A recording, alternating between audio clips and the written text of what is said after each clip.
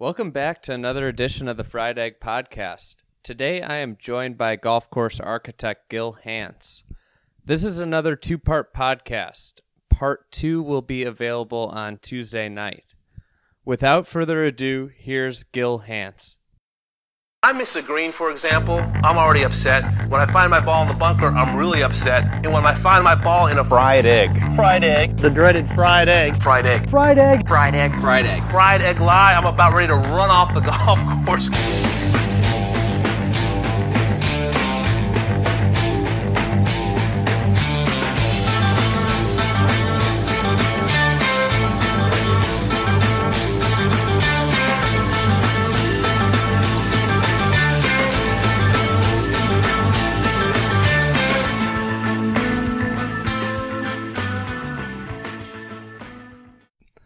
I'm wondering, you're a noted deadhead. How's music had a impact on your career? Yeah, I mean, when you're in a machine, you're basically focusing on what you're building, and I've always loved music.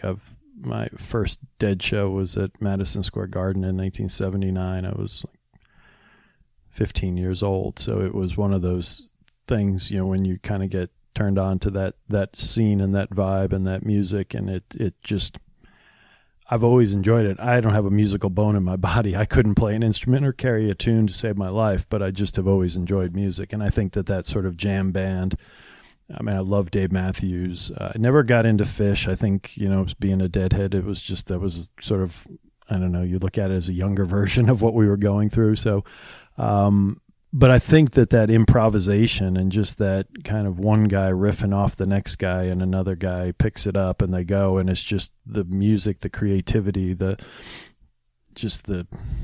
sort of how it all comes together when it's not scripted. I really enjoy that, and I think that's somewhat of a metaphor for how we work. I mean, all of our guys, we just spend time editing and refining each other's work and trying to make things better, and so there's a contribution that, I generally set sort of the bigger scale and the stage for depth and scale of bunkers and greens, and then Jim will come along, Jim Wagner, my partner, and he'll start monkeying with an excavator, or it's one of the cavemen will get involved, and then we call it the theory of ever decreasing implements, where we start off big scale, go to a mini X, and then eventually wind up with rakes and shovels. And so I think that they're, just that feeling of creativity, that just sort of, things that flow out of the moment.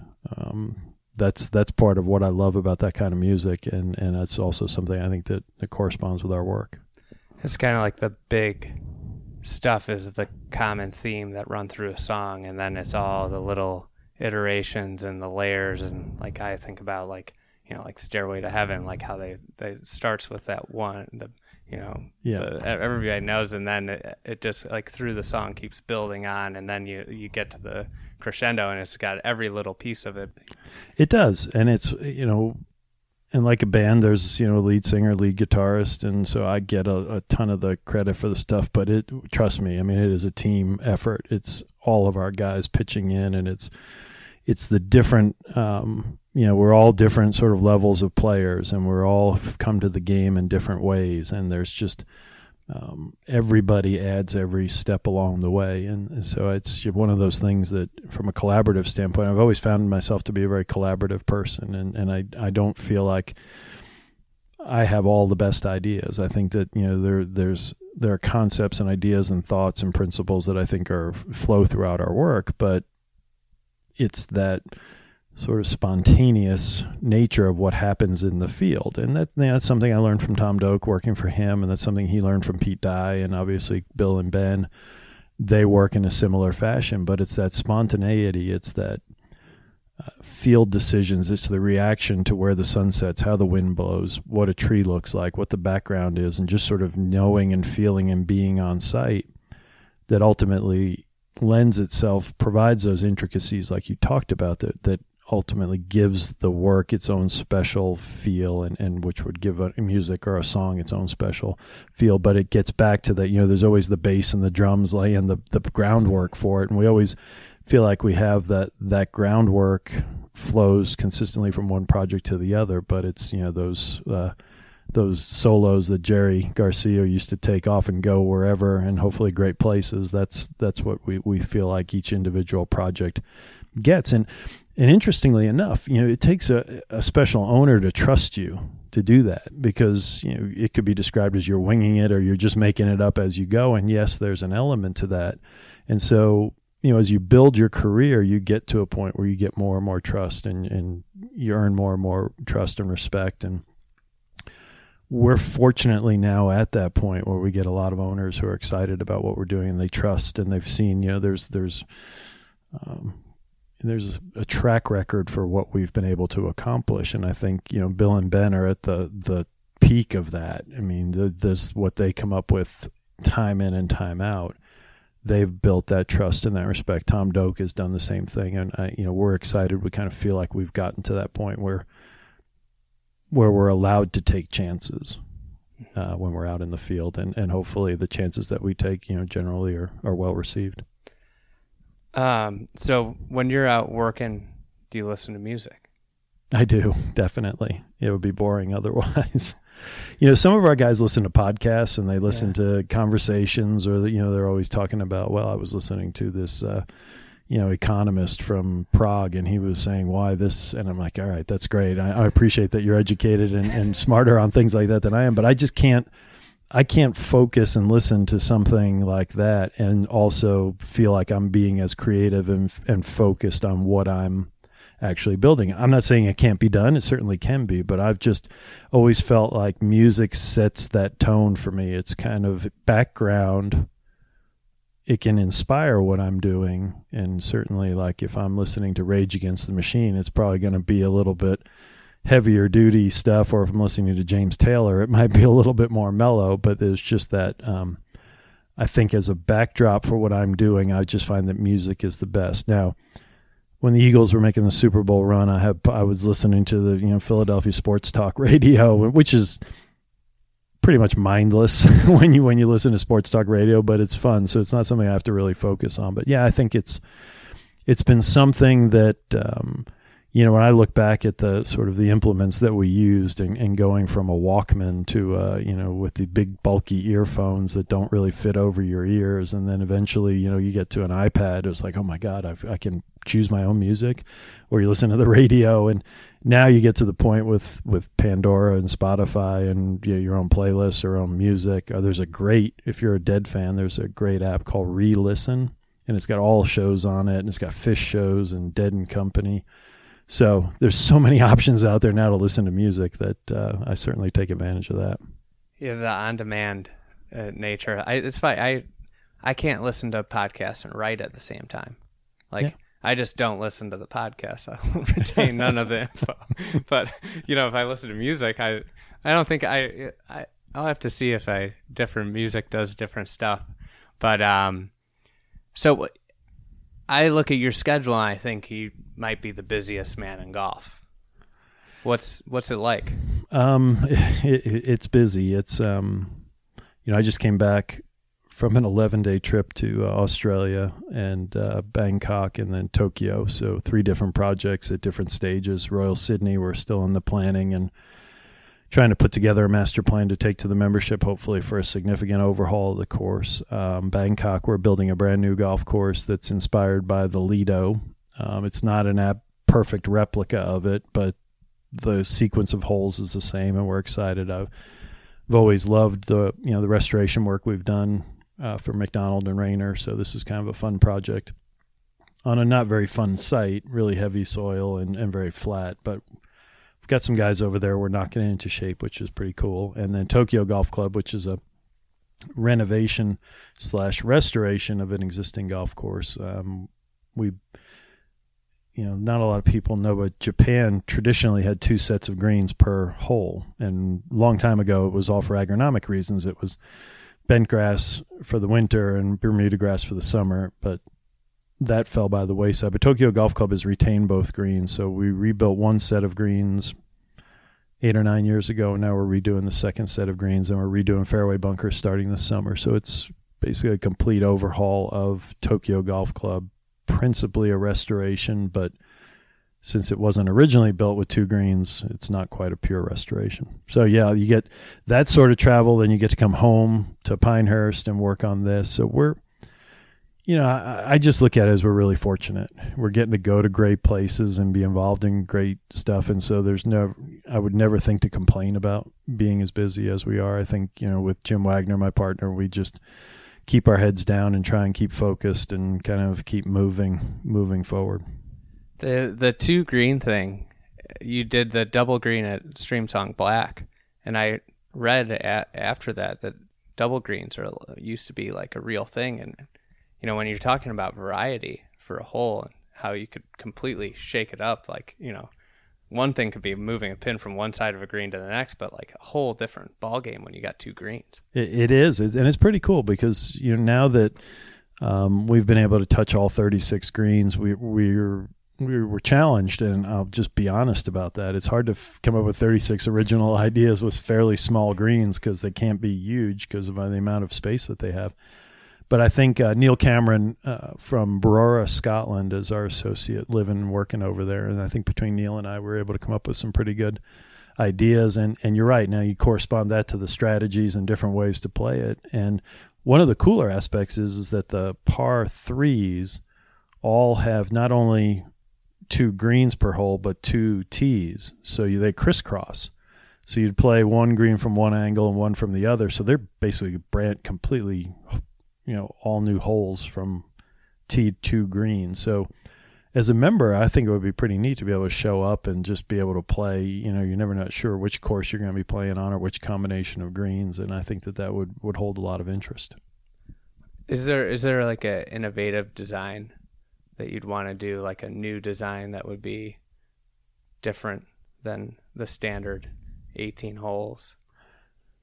I was reading an article, I think in Golfer's Journal, about Shiskin over in Scotland and about the 12-hole golf course. And I think, just kind of how it came back to the clubhouse after 12. And I think that would be cool to work on a 12-hole course just from a timing perspective, because, we've all heard the stories about why golf is either not growing or is doomed to fail in the future, and the time it takes to play. So I think 12-hole golf course would be, you could find an owner who would back that. That'd be pretty cool. It would be cool. I always say that I live in the city of Chicago. Like, if I leave the city, it takes forever. And then obviously you have no land in the city. But if somebody built like a 4-hole course that you could play 4 holes in an hour, and instead of going to the gym, you play 4 holes, that would probably work. But you have to, time is it seems like it's getting less and less with technology now. So when did you kind of figure out that you wanted to be an architect? I was late in coming to the party. It was really just sort of, a lot of luck, and just, I don't know, sometimes you believe in fate. If you do, this was probably just meant to be. It was, I was introduced to the game by my grandfather, loved him dearly, and I idolized him. And so from the standpoint of him putting a golf club in my hands, the time I got to spend with him on a golf course was always just wonderful. And so I don't know if there was something magical about that environment or the golf course. It was an old Tillinghast golf course on Long Island called Southward Ho. So it was well designed and a really neat but short track. And so I started doodling golf holes. But he was a politician, so I then went to the University of Denver and studied political science and history, which is one of these great things, which I'm interested in both of them. But now what do you do? And so I didn't have a job offer out of school, so I went to grad school. So you either go to grad school or law school if you're a poli-sci history major. So grad school at Cornell, studying city and regional planning, still doodling golf holes. And my first semester at Cornell, I took a landscape architecture class, and I met a gentleman who was taking it, whose name was Tom Griswold. He was studying to be a golf course architect. And I was like, what? And he said, yeah, we can do this here. And the faculty's supportive of it and the whole deal. And he subsequently went on to work for Tom Fazio for 20 plus years. And I went home that night and I just said to Tracy, I said, this is it. You can do this. And I want to switch into landscape architecture. Switched over. First summer worked maintenance on the Country Club of Ithaca. Second summer worked at High Point for Tom Doak on his construction crew, picking rocks and digging ditches and doing anything I possibly could. And eventually by the end of the summer, he threw me on a bulldozer for 2 days, which was awesome and really just kind of kept the bug going. And then I won a scholarship to spend a year in Great Britain, the Dreer Award, which Tom had won previous to me at Cornell, and came back and finished up, then went to work for Tom. So it was this circuitous path to get there. I'm delighted I did, but oddly enough, when I was a senior at DU, I interned for a congressman, and he didn't have a position for me. So first semester at Cornell, just flipped the switch, made the decision to go into become a golf course or study to be a golf course architect. Within a week, he calls me and he says, "I've got a job for you in Washington if you want it." And thank God I said no. I mean, who knows where I'd be right now, but it was, it was just one of those decisions in life. Now you look back and you say, thank God, I made the right one. It's funny how life works out, that kind of stuff happens all the time. Yeah. I mean, it made you really decide and jump all in. There's no in or out, probably. The Dreer Award, you get to spend, 3 months in Great Britain? Year. A year in Great Britain. Yeah. So which courses had the most influence? Yeah, so we did it a little bit differently. So Tracy was with me, and we spent 6 months outside of St. Andrews, rented a house, and then used that as home base to move around Scotland, and then 6 months in Woodstock outside of Oxford, because I interned for Hawtrey and Son and helped Mr. Hawtrey do the research for his book, Colt and Company, which allowed me to see a bunch of Harry Colt courses, which was great. So from that standpoint, it was just looking, kind of day trips in and out and a few longer excursions. But I think the courses that influenced me the most were the ones that were the quirkiest, the North Barracks, the Cruden Bays, the Prestwicks, because they showed me sort of the boundaries of where golf architecture could go, how far you could stretch it, that yes, it was acceptable to build a green with a wall running directly in front of it that you had to play over the top of, that, blind holes were okay, and that, trying to utilize and route a golf course through the most wonderful golfing terrain is an exercise not only in finding the best golf holes, but finding the best pattern and not using up all the best ground at a certain point and going, back and forth to the sea, et cetera. So I think that those golf courses in particular provided that type of window into, ultimately what we talked about earlier, the spontaneity, the creativity of where you might ultimately go with golf course architecture. And Tom Doak was a great proponent of that, of seeing those golf courses. And, he gave me a great list of courses to go and look at that were sort of off the beaten paths, the Boats of Garden, the Broras, et cetera. And I think that while you take a ton away from all the usual suspects, and appropriately so, it was these ones that maybe you'd only see one really distinguishing design characteristic, but it would be something that would always lock away in your mind for future reference, or for at some level, saying, hey, it's okay to try and push that button and try and stretch the boundaries a little bit, as long as it feels like it fits into the context of the landscape you're working with. So those were, I think, some of the best lessons. Speaking of that, how much do you feel your extensive restoration work helps your new builds? I think it helps us a ton, because it's an opportunity for us to really study what Tillinghast did at Winged Foot, what Thomas did at LA North, what Ross did at Plainfield or Aronimink.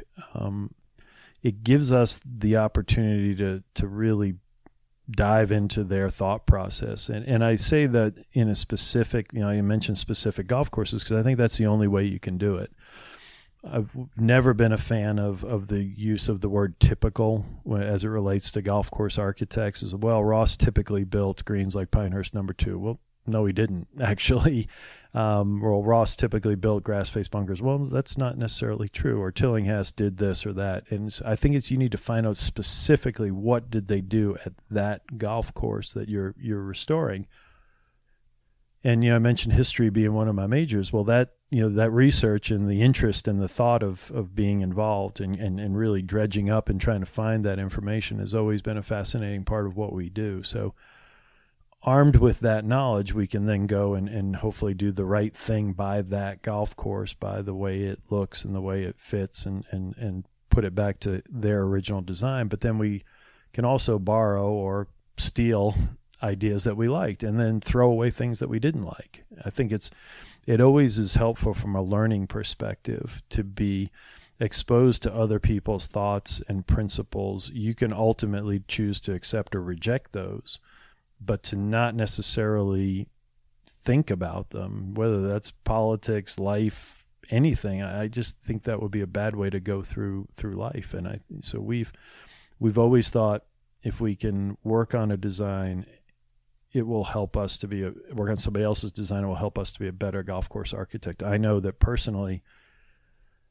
the work that we did at Los Angeles Country Club on the North Course, working with Jeff Shackelford and Jim and I, it has had a profound impact on me as a golf course architect. I'm a much, much better golf course architect by being able to study what George Thomas did. I mean, that guy was a genius. What he was thinking about back then and how he applied it to LACC. I mean, talk about a mad scientist and having sort of a great laboratory for an experiment, but everything he tried was brilliant. It was audacious. It was exciting. And to look at that and then go from there right to Rio, to the Olympic course, and just chock full of courses within a course and different angles and different thoughts and setup. And the utilization of natural features as hazards. I mean, that was really very impactful on what we do. So I think we're hopeful that every time we approach one of these projects, we do so with a mindset of, listen, it's not our work, it's their work. Let's make sure we work hard to get the details right, because I think that's one of the things that can be missing in this day and age as it relates to restoration of golf courses is remember, they worked with shovels and rakes and mules and scrapers, and we try to do everything now with bigger pieces of equipment, and we can't ever lose sight of the fact that we've got to finish all of their work by hand. We can't finish it with machines.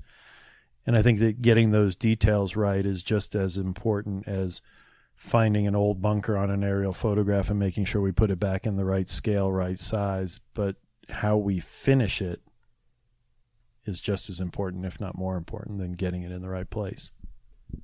Restoration's like a big buzzword right now. When is it right to restore versus renovate? We've always looked at it as restoration is when the project is principally based on the design of an original architect, and the goal is to keep the focus and the philosophy on that. Renovation is when we feel like we can put our fingers on it and kind of make changes, or the golf course has been changed so significantly from the original design that and if you can't put it back, then you feel like it's more of a renovation. I'm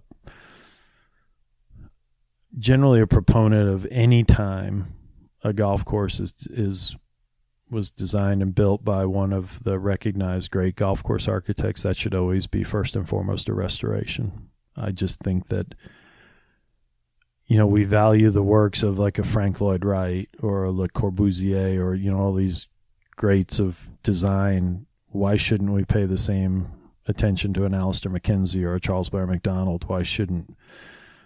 I think it's really ballsy and arrogant for any current modern golf course architect to feel like they can improve on that.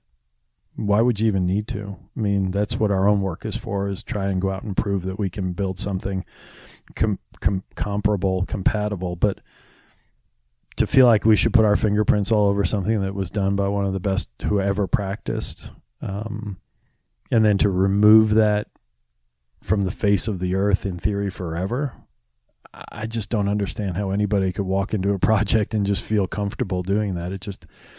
It doesn't make any sense. Now, that could be, people could say, well, I'm being somewhat, qualitative, as who am I to decide whether, a Seth Rayner course is more important than a course designed by some no-name architect or some guy, who built one or two golf courses. And, that there's an argument that can be made for that. We just look at it, and we're fortunate enough now to be working on courses that were designed by these top guys, as that it's really, really important for us to focus first and foremost on what they did. And where you go off script a little bit is if you can figure out that, okay, the thought process for the golf hole was this, and there's a bunker they placed at 180 yards, and it just doesn't work for the modern game anymore.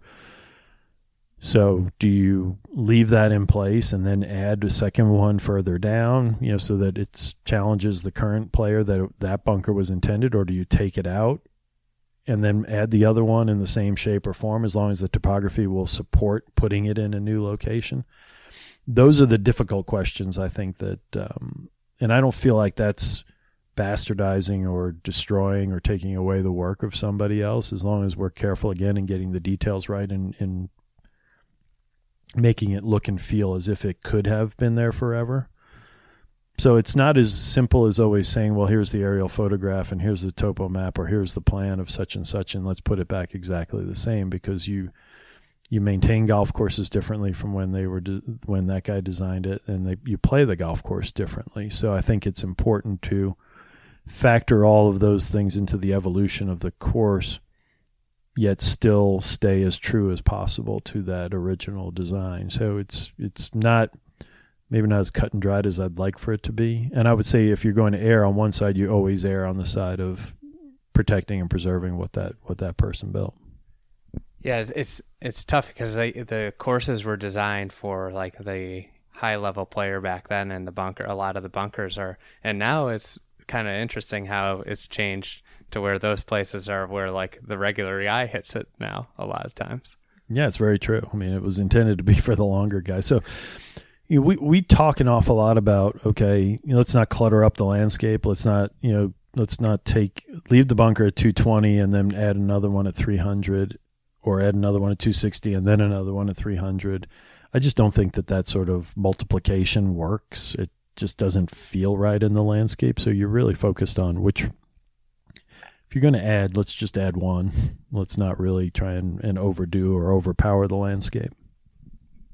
Now that we're talking about Golden Age greats, who's your Mount Rushmore of golf course architecture? Wow. I would say it's Mackenzie, certainly. Tillinghast. McDonald and Rayner count as one, or are they two? I don't know. Put them together. Okay. Put them together, the two-headed monster, and then George Thomas. Yeah, I think that those guys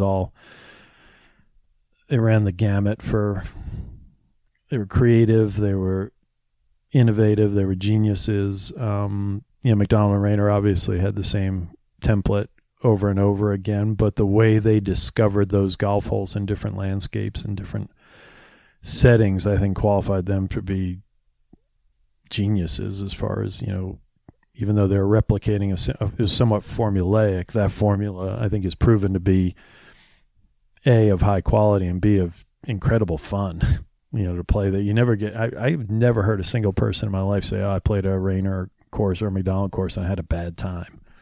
The other thing is like a lot of great holes on Rayner and McDonald courses aren't template holes where they allowed the land to just do its thing. Absolutely. Yeah. I mean, then that showed some of their creativity and their flexibility in finding, not only finding the right places for the templates, but finding good golf holes as well. Mackenzie, I think, was probably the first architect to really get his combination of strategy, with beauty in the landscape, I think was far superior to anybody else who practiced in his time frame. He got the whole package. He built interesting, strategic, creative holes to play, but they were just amazing to look at as well, and he just plugged them into the landscape better than anybody. And Tillinghast, I think, was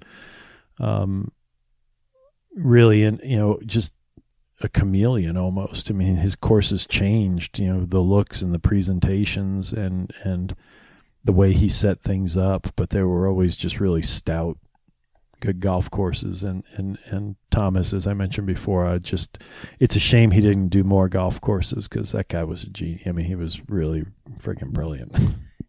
It's amazing the Philadelphia School of Architecture, Thomas and Tillinghast came from that, and how they have shaped championship golf in America. Like, if you look down George Thomas's courses, like, some of the best championship courses, and then Tillinghast, I mean, resume. William Flynn, resume.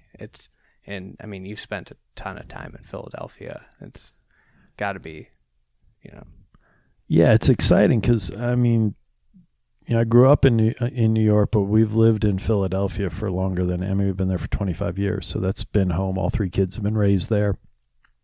We feel like we're Philadelphians, and so we're proud of that. But the interesting thing is, you throw a stone anywhere in Philadelphia, you're going to hit a really good golf course. I mean, like the 7th or 8th best golf course in Philadelphia would be one of the top golf courses in almost any other city in the country. And while New York, the Met area claims probably the best from a rankings, man, they throw a very wide blanket over a big area. You've got Long Island, Westchester, New Jersey, Connecticut, but Philly, we've got a ton of good courses, and I think a lot of that is a testament to the guys that you talked about. I mean, they were locals. They practiced in that area. I mean, William Flynn has got 6 or 7 phenomenal golf courses in and around Philadelphia. Tillinghast a few. Obviously, George Crump and Hugh Wilson, two one-hit wonders. But man, how good are those two courses? You talked about collaboration too, and those are two of the biggest collaborations. And Pine Valley was all those guys bouncing ideas off of it, with Crump deciding which ones he liked. Yeah, it's you ultimately need to have that final editor. The arbiter of who's going to say, okay, this is what's going to hit the ground. And Crump was obviously brilliant at that. He had the respect of his friends who came out to help him, and then he had the respect of the professionals who came, because they looked at Pine Valley and realized the brilliance of what he was building and the opportunity that canvas presented. So they all wanted to chime in and be part of it. So when you have a circle of friends that are really astute at it, and then you can also bring in the Travises and the Rosses and Colt, etc., that's a pretty good lineup to draw from. And he was great at figuring out what made the most sense. Do you feel, outside, you said George Thomas might be a little underappreciated, but any other architect that stands out as like most underappreciated by the general public? Boy, that's a good, probably William Flynn. He did such a great amount of work in and around our area, so he's really well known in Philadelphia. But outside of that, obviously Shinnecock, he'll get a lot of exposure this year. Cherry Hills, etc. But I think he was really good. And some people might be surprised that I didn't put Ross on my Mount Rushmore, especially since we're sitting in his house. So I might get a visitation tonight from Donald. I think that his golf courses that he spent time on are brilliant. Course number 2, Seminole, Aronimink, the ones that Inverness. It's got a ton of great golf courses, but I always look at him as always solid, seldom brilliant. That I think is that sort of workload that you can't physically be, especially in his day and age. You just couldn't. I don't know how 400 or 500 plus courses, whatever the number is, how you could spend a ton of time on them. But he was so good at just figuring out the best way to route a golf course on the property that's why they're always. I've never seen a bad Donald Ross golf course, but I think if you look at the sort of stacking, if you compare the best of Mackenzie to the best of Ross, the best of Tillinghast to the best of Ross, I think that's where you probably start to see that those guys maybe were, because they limited the amount of work that they took on and they spent more time on their projects, being probably being a little bit above, and not why Ross doesn't make my Rushmore. You spoke of workload. So one of the things I find absolutely fascinating about your profession is that you go from a young architect that struggling to find work, trying to get jobs, scraping for jobs, and then there's always a moment that all of a sudden then you become a popular name, and then you almost have too much work. How hard is that moment to deal with? So I'll never forget. It was now I'm going to forget the date. It was the Open Championship at Royal Lytham. I want to say it was either 88 or 89. I think it was 88. It was the first time I ever met Ben Crenshaw, and he was just getting going with Bill Coore. And he was discussing that he felt like the most difficult thing about becoming a golf course architect was staying small.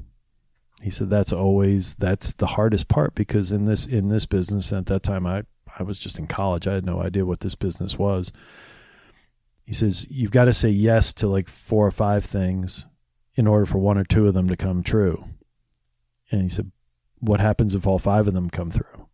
Or what happens if none of them come through? So it's learning how to balance that sort of understanding of what's potentially a real project versus what's probably likely not going to happen, and how you come to terms with that. So I think, people have asked me about that sort of ascent that we've had, and sort of a 20-year overnight sensation. I mean, Jim and I have worked really hard over a long period of time, and I think within the golfing circles, people knew who we were, and people understood that we did quality work, and we may not be getting the sort of marquee jobs, et cetera, but that every job we did, there was a level of quality attached to that showed that we knew what we were doing. And I think, Boston Golf Club has probably been the most important project to us ever, because we had 2 great owners who gave us a really good piece of land to work with. It's, I don't know the rankings. Is it our highest ranked course? Maybe.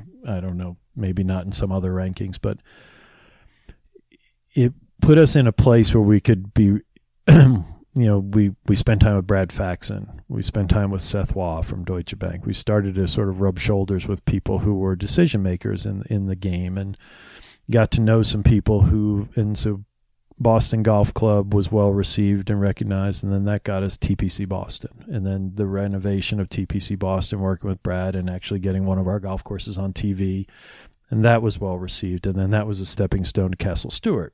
And then Castle Stewart was, our second golf course in Scotland, and, then it became a tournament course, and on and on and on and blah, blah, blah, till we got to the point where we got the Olympic course. And then that was when sort of everything broke open. But it was a slow and steady climb. It wasn't a meteoric rise. It wasn't like we were given the opportunity to build a top 2 golf course or 5 golf course in the world with our second or third project. That just didn't happen.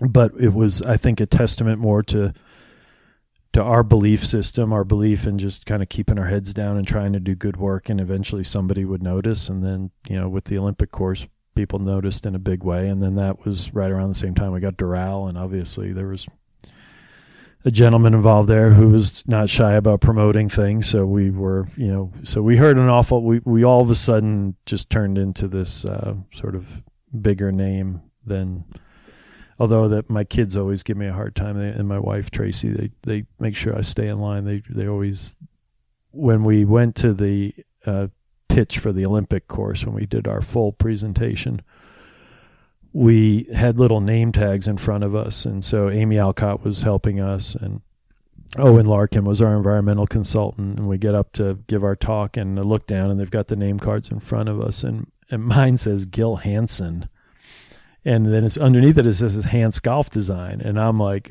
oh my God, they don't even know what my name is. And I'm here, going up against Jack Nicklaus and Tom Doak and Greg Norman and all these top guys, and they don't spell my name right. So I didn't say anything because I was afraid somebody might get fired or somebody get yelled at. But after we gave our presentation, I just quietly slipped that piece of paper out and stuck it in my notebook. And so my kids, Chelsea, Tyler, and Kaylee and Tracy, had it framed, and it's hanging in my office. And they said, if your head ever gets too big, remember, they didn't even know what your name was when you went up for the biggest job of your life. I heard that you almost didn't even get there. Yeah, that was another story that with the passport thing. And I lost my passport. We did all this work, and I'm getting ready to leave, and I've got a flight on, I don't know, whatever it was. The presentation was on Tuesday morning, and I was flying on Sunday night. and I couldn't find my passport, turned everything upside down. I'm like in the fetal position, crying in the office, thinking this can't really be happening. And so Tracy, as women do, goes into problem-solving mode right away. And before I know it, she's got an expediter for a passport on the phone saying, well, you need to get to New York first thing in the morning. Long story short, I go to New York Monday morning. I cancel my flight. I get to get my passport by 10 a.m. My assistant, Andrea Lynch, is in the line at the Brazilian consulate trying to get so I can run uptown, get in line, get a visa, because you need a visa to go to Brazil. That gets done. So now it's like 1 o'clock. Now my fate's in the hands of American Airlines. So I literally land, get there at 11:30 for a 1 o'clock presentation, have a Coke and choke down a sandwich and go in to do the presentation. And I mean, it turned out to be the best thing ever because I had no time to be nervous or could barely even think about what the presentation was. Just getting there was the biggest accomplishment. And so I was kind of relaxed, honestly, when it finally came time to do it. And I thought that the three of us, did as good as we could. It's one of those things where you walk out and you go, listen, we couldn't have done any better. So, we weren't kicking ourselves going, oh, we forgot to say that or we forgot to do this. It was like, hey, that's as good as we can do. If that's good enough, then great. If it's not, well, we gave it our best shot. But it was a harrowing experience. And then come to find out, I'd been in Korea in December, and I had this really nice overcoat that I never wear. Maybe I'd go out to dinner once or twice, but I took it to Korea for these meetings because it was cold. My passport was in the pocket. So a year and a half later, it's Christmas time and we're going out to dinner, and I put this jacket on. I haven't worn it in that period of time. I reached in the pocket and I was like, you got to be kidding me. There it was. I lose stuff all the time like that. It's awful. Yeah. And then I find it, and it's working for the IOC and in Brazil, how was that different than working for a country club membership versus like a resort? Yeah, it was an interesting process that when the 8 of us competed for it, I think we were all under the understanding that we would be working for. I thought the IOC was also in charge of that, but basically the IOC they pick the city and then they show up during the Olympics. Each sports governing body is responsible for the playing field of that sport. So now the Olympic Organizing Committee, the host city, Rio, they're the ones who have to build the stadiums, but basically FIFA approves the soccer field. FIBA approves the basketball stadium. The IGF, the International Golf Federation, which is the ruling body of golf in the Olympics, they would approve the golf course. So we thought, all right, we're working for the IGF, and their technical arm was the PGA Tour Design Services, guys that I know very well who are great at what they do and very competent, and then the Rio Organizing Committee. Well, it turns out that we actually wound up, it was the only public-private partnership of the Olympic venues. So there was a landowner who had the land, so we wound up working for them. They knew nothing about golf, really could care less about the golf course. It was sort of a development strategy for them. And so it got to the point where, it's been well chronicled. We basically spent 9 months to close to a year spinning our wheels down there, literally getting trucks stuck and not having the appropriate equipment.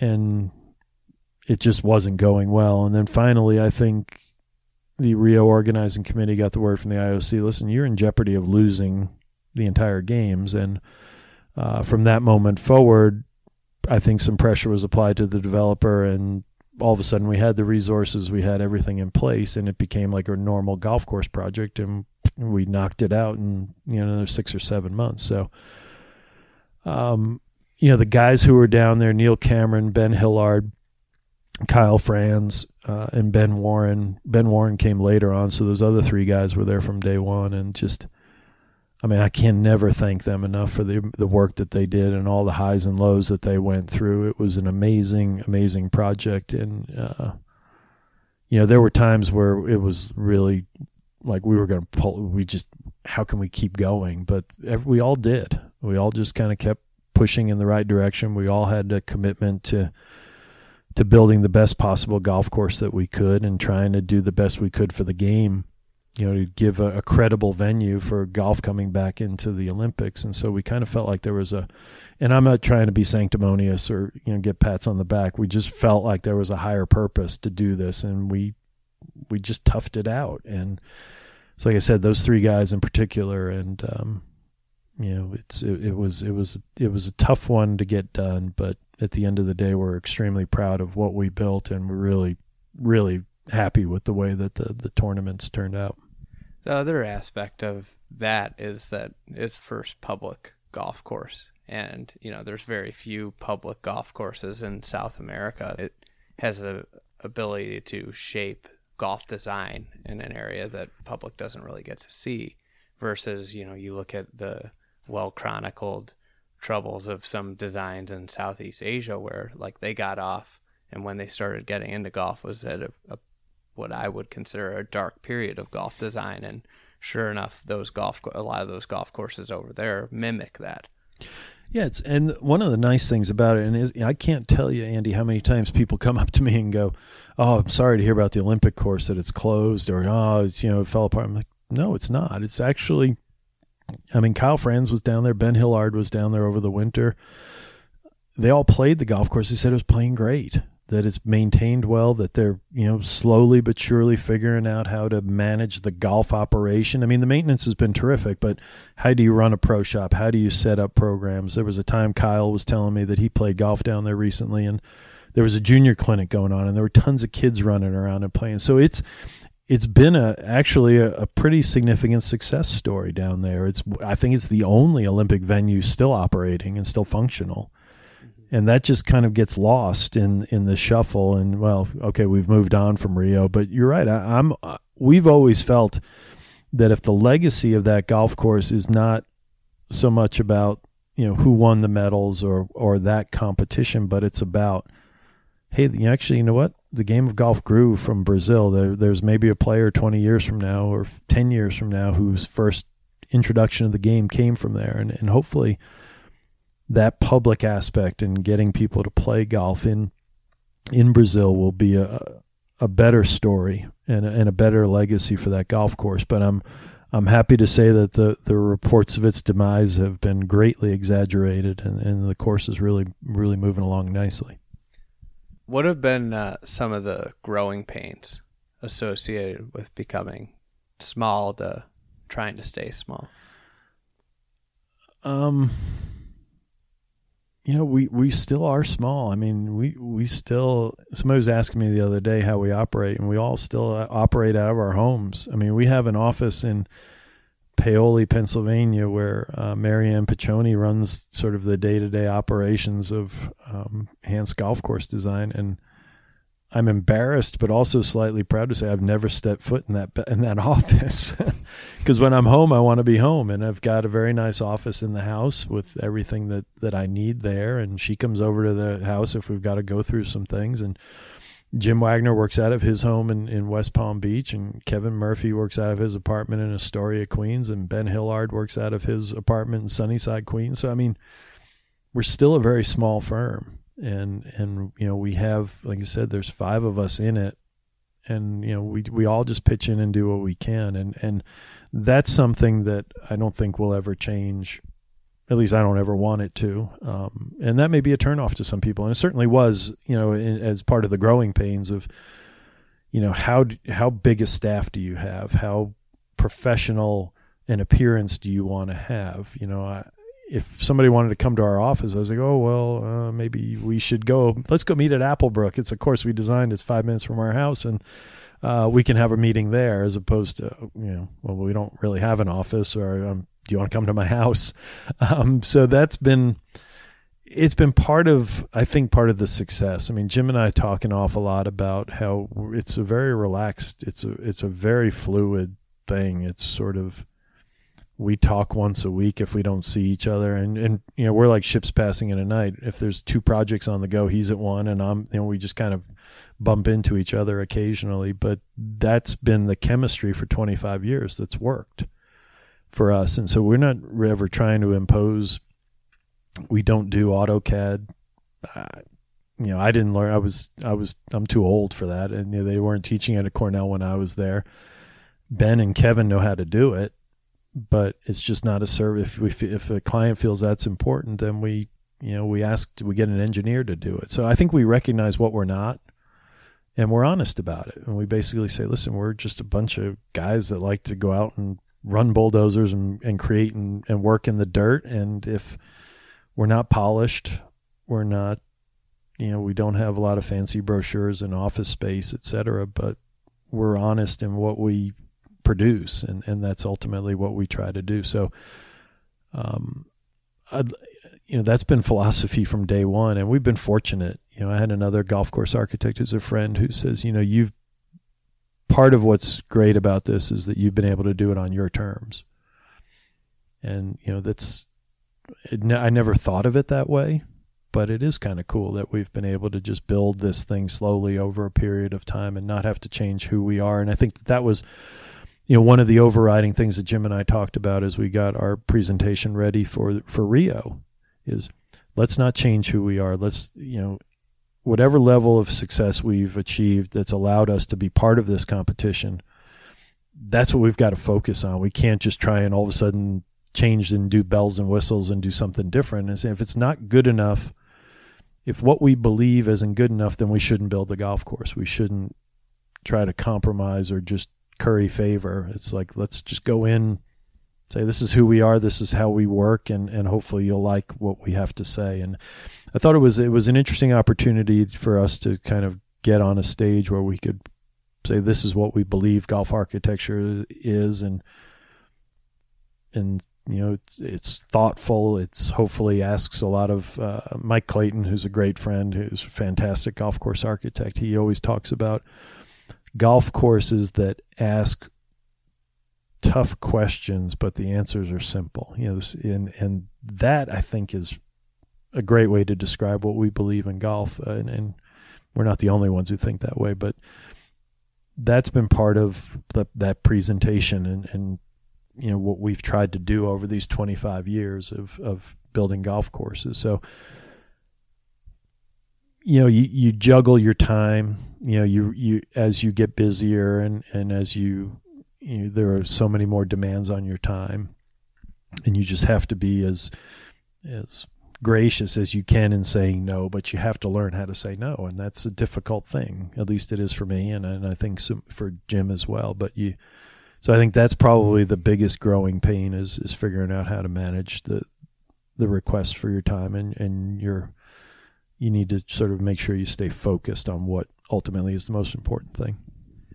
Yep, most architects, as they get bigger, they do less and less of the shaping work, but you still do considerable work on every project. You think that's the core of your design? Yeah, I think it's the core of what we enjoy about what we do.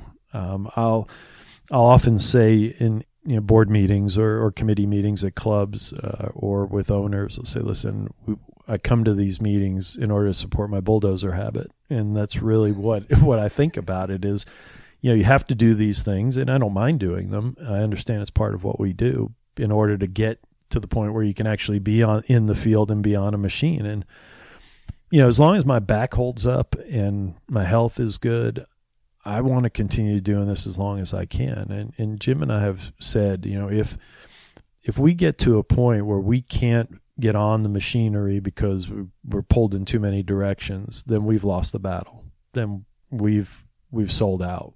We've gotten to the point where we've valued other things above the work. And, we built a hoopy match club, and I was on site for 90 plus days. I'm going to be on site here at Pinehurst on the course number 4 for close to 50, 55 days. And same at Streamsaw Black was, 70, 80 days. So, I mean, we're still putting the time in on our projects, and, so we haven't lost the code. As our good friend Mark Parson, and who was co-designer at Castle Stewart, he would always say, we can't lose the code. We can't lose the code. And so I don't think we've lost the code yet. Why do golf course architects never retire? Hopefully because they love what they do. I mean, I was talking to Tracy when I was over in Thailand, and I said, this is the most difficult site we've ever been on, but I can't help but be excited about it. It's like I love what I do. I can't think of wanting to do anything else. And people ask me, and it's probably a sad commentary on my life, but aside from my family, which is obviously the most important thing to me, it's like, well, what else do you do? What do you do for hobbies? And I'm like, well, I play golf. Well, yeah, well, what else? I work. I really like working. I mean, my work is fun. It's something that, I look forward to every day when I get up. It's like, all right, what can we do today? We were talking yesterday out on course number 4 about sort of a bunker sequence on a fairway.